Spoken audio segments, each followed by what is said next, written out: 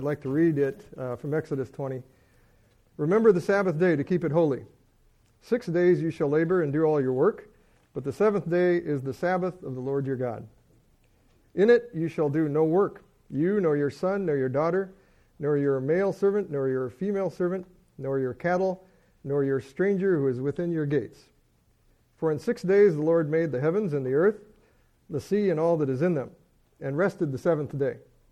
Therefore the Lord blessed the Sabbath day and hallowed it. And if you'll notice in your bulletin, the question that we're going to very briefly look at is what is forbidden in the fourth commandment?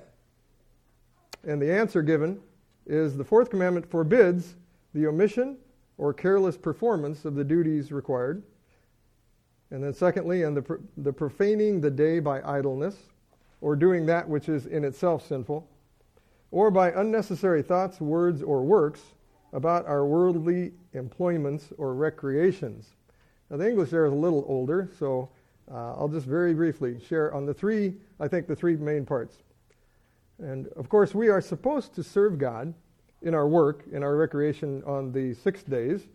But the seventh day, as we've been hearing the last 3 or 4 weeks, is set apart. It's a different day.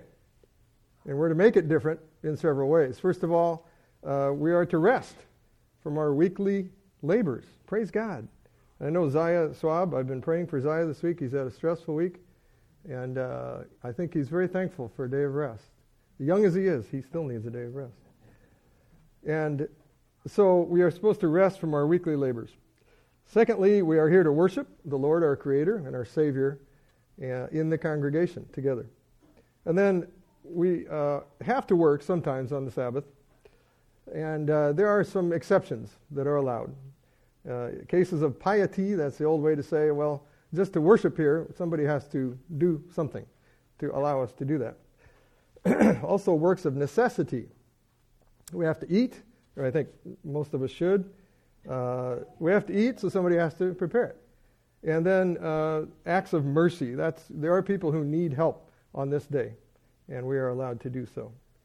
Bill Hobart, as it was mentioned, Bill is going to be sharing after the worship about how he and his family prepare for the Lord's Day. I'm looking forward to that. So first, it says regarding what is referred to as omission or careless performance. So what does that mean to us on the Lord's Day? I'd like to read from Malachi 1. Verse 6 was also in our reading this morning. And without much comment, because Malachi 1 pretty much says it as it is in terms of omission or careless performance. We're forbidden to do this.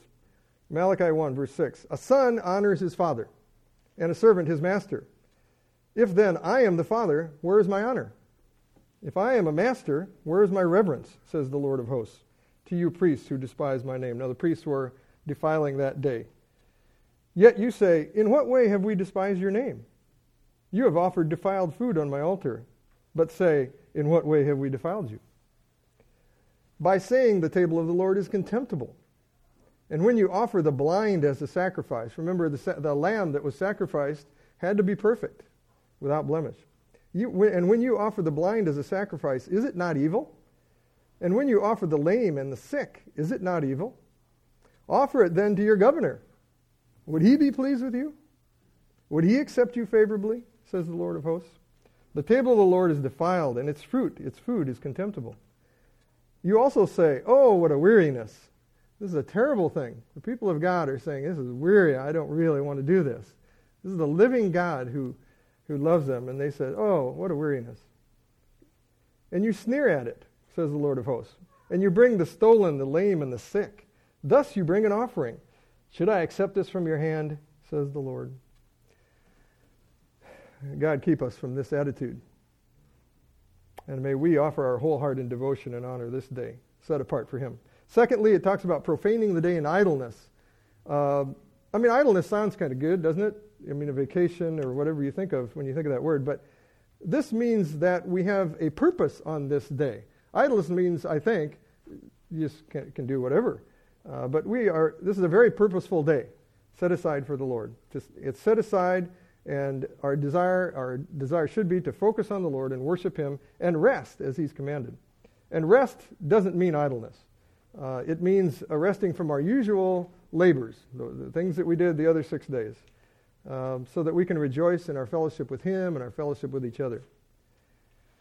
So the Lord's Day is not meant for idleness, but it's a focused, joyful worship, which I think is the opposite of idleness. And then lastly, in the answer to the question, it mentions unnecessary thoughts, words, or works, or actions, I think it means, related to the things we do on the other 6 days. Now, if most of what we think about on this day, on the Lord's Day, is what we did in the past 6 days, or what we know we have to do or want to do in the next 6 days, it isn't really probably set apart to honor the Lord as He has commanded.